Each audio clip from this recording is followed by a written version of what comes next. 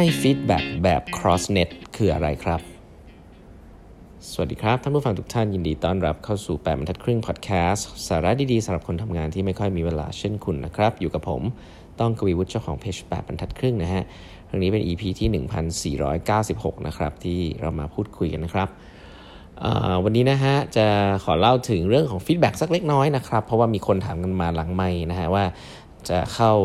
ซีซั่นของการที่จะต้องมาให้ฟีดแบ็กทีมงานแล้วนะครับจะพูดอย่างไรดีนะครับก็จริงมีหลายเทคนิคมากมายเลยนะครับที่เราเคยแชร์กันไปแล้วนะฮะแต่วันนี้จะแชร์เรื่องนึงที่ผมคิดว่ามีความสำคัญมากๆเลยนะครับเป็นเรื่องที่หลายๆคนอาจจะไม่ทราบนะแต่เป็นเรื่องของผมว่าเป็นเรื่องของจิตวิทยาเลยนะครับในการที่เราให้ฟีดแบ็กยังไงให้คนเขาฟีดแบ็กยังไงให้มันตรงแต่ว่าไม่ทำร้ายความรู้สึกแบบนี้กันฟีดแบ็กที่ตรงแต่ไม่ทำร้ายความรู้สึกมันหน้าตาเป็นยังไงนะครับคอนเซปต์หนึ่งเลยนะฮะในตอนที่เรียนเรื่อง touchy feely หรือว่าเรื่องการให้ฟีดแบ็กแบบจริงจังตอนอยู่ที่ Stanford GSB เนี่ยเขาเรียกว่าการให้ฟีดแบ็กที่ตรงแต่ไม่ทำร้ายความรู้สึกเนี่ยเขาเรียกว่าไม่ cross net นะคำว่า cross net เนี่ยภาษาไทยก็คือไม่ข้ามไปที่เน็ตไม่ข้ามไปเล่นในโซนอื่นถ้าเราดึงภาพเหมือนตีเทนนิสเวลาเราให้ฟีดแบ็กคนเนี่ยเหมือนเราตีเทนนิสคือเราต้องยืนอยู่ฝั่งเน็ตของเราแล้วก็ตีข้ามไปฝั่งเขาใช่ป่ะซึ่งหลายๆครั้งเนี่ยการให้ฟีดแบ็กที่ไม่ดีคือเหมือนเราข้ามเน็ตไปตีในฝั่งของคนอื่นนะครับซึ่งเป็นดินแดนที่เราไม่ควรข้ามไปพูดแบบนี้หมายความว่าไงนะครับก็คือยกตัวอย่างเช่นนะฮะผมชอบยกตัวอย่างนี้ง่ายๆนะเวลาที่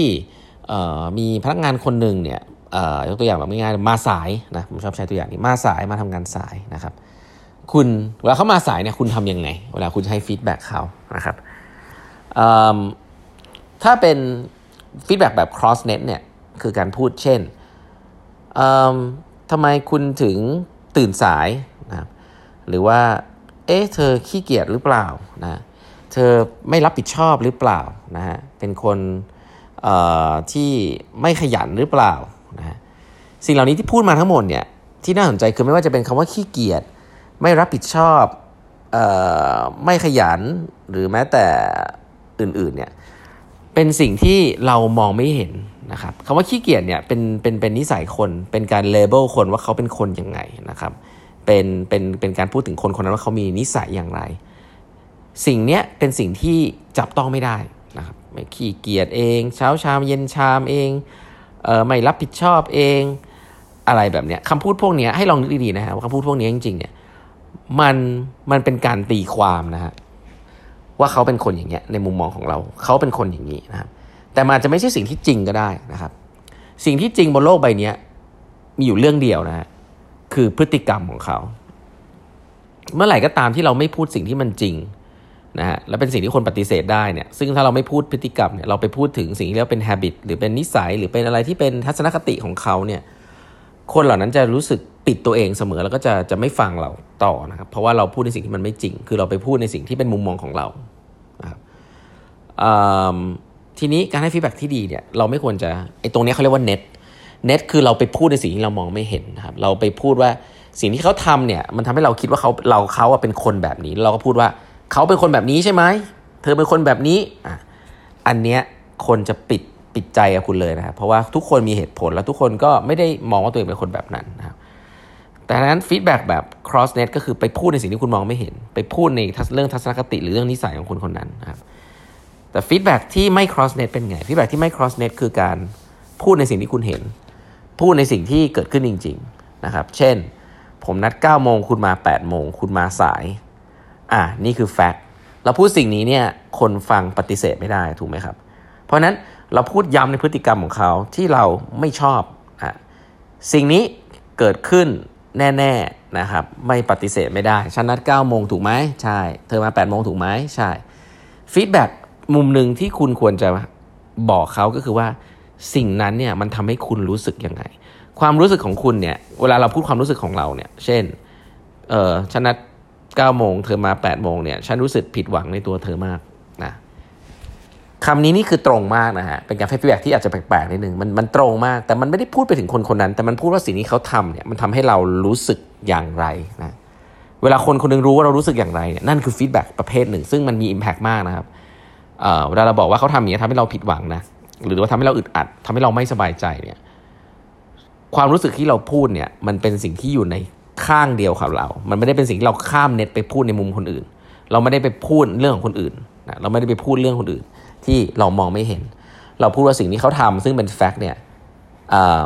เป็นสิ่งที่ทำให้เรารู้สึกแบบนี้การพูดความรู้สึกของเราเนี่ยเป็นฟีดแบ็กที่ดีมากๆเรื่องหนึ่งครับเพราะว่ามันเป็นสิ่งที่ตรงแล้วก็เป็นสิ่งที่ไม่สามารถจะผิดได้เพราะความรู้สึกของคุณเนี่ยคุณพูดได้ทางนั้นเขาจะบอกเฮ้ยพี่อย่ารู้สึกอย่างนั้นสิอะไรเงี้ยไม่ได้นะเรารู้สึกแบบนี้ก็คือเรารู้สึกแบบนี้จริงๆงั้นฟีดแบ็กที่ให้แบบเนี้ยเป็นฟีดแบ็กที่ตรงมากนะครับแต่ว่าคนฟังจะรู้สึกว่าเอ๊ะมันโกรธเขาเนี่ยจะปฏิเสธไม่ได้เพราะว่าสิ่งที่เราพูดเนี่ยจริงทั้งหมดหนึ่งก็คือเขามาสายจริงๆสองก็คือเรารู้สึกแบบนี้จริงๆซึ่งเขาไม่สามารถจะมาบอกว่าเราไม่ควรรู้สึกแบบนี้ได้เสร็จปุ๊บส่วนถัดไปก็จะบอกว่าเรามาชวนคิดกันว่าเอ๊ะแล้วเราจะแก้ไขสิ่งอย่างนี้ยังไงดังนั้นคุณมาสายฉันรู้สึกอึดอัดฉันรู้สึกไม่สบายใจเอ๊ะมันเกิดอะไรขึ้นเอ๊ะเราจะทำยังไงเราจะพูดคุยยังไงกันต่อดีนี่คือสิ่งที่เป็นฟีดแบ็กที่ทำได้นะครับแทนที่จะไปบอกว่าคุณเป็นคนขี้เกียจเธอตื่นสายใช่ไหมอย่ามาบอกว่ารถติดนะอะไรเงี้ยไอ้สิ่งพวกนี้เป็นสิ่งที่คุณไม่เห็นนะครับเป็นสิ่งที่คุณไม่เห็นคือสิ่งที่คุณคิดขึ้นมาแล้วก็ข้ามไปพูดในมุมคนอื่นนะครับซึ่งเรื่องเบสิกแบบนี้บางทีแล้วแค่คุณพูดข้ามไปอย่างเงี้ยทำให้คนเขาปิดใจนะครับ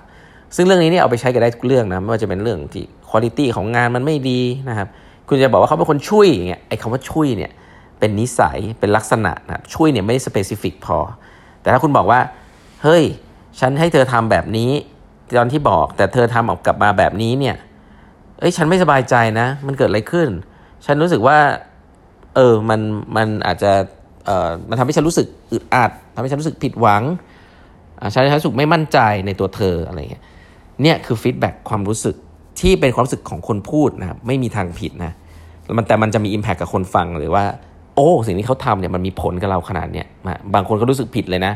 บางคนก็อาจจะรู้สึกว่าอุ้ยรู้สึกงี้เลยเหรอเขาอาจจะรู้สึกอยากจะเถียงแต่เถียงไม่ออกเพราะไม่รู้จะเถียงอะไรเพราะว่าที่พูดทุกอย่างมันก็จริงหมดเพราะว่าเป็นพูดถึงสิ่งที่เกิดขึ้นแล้วพูดถึงสิ่งที่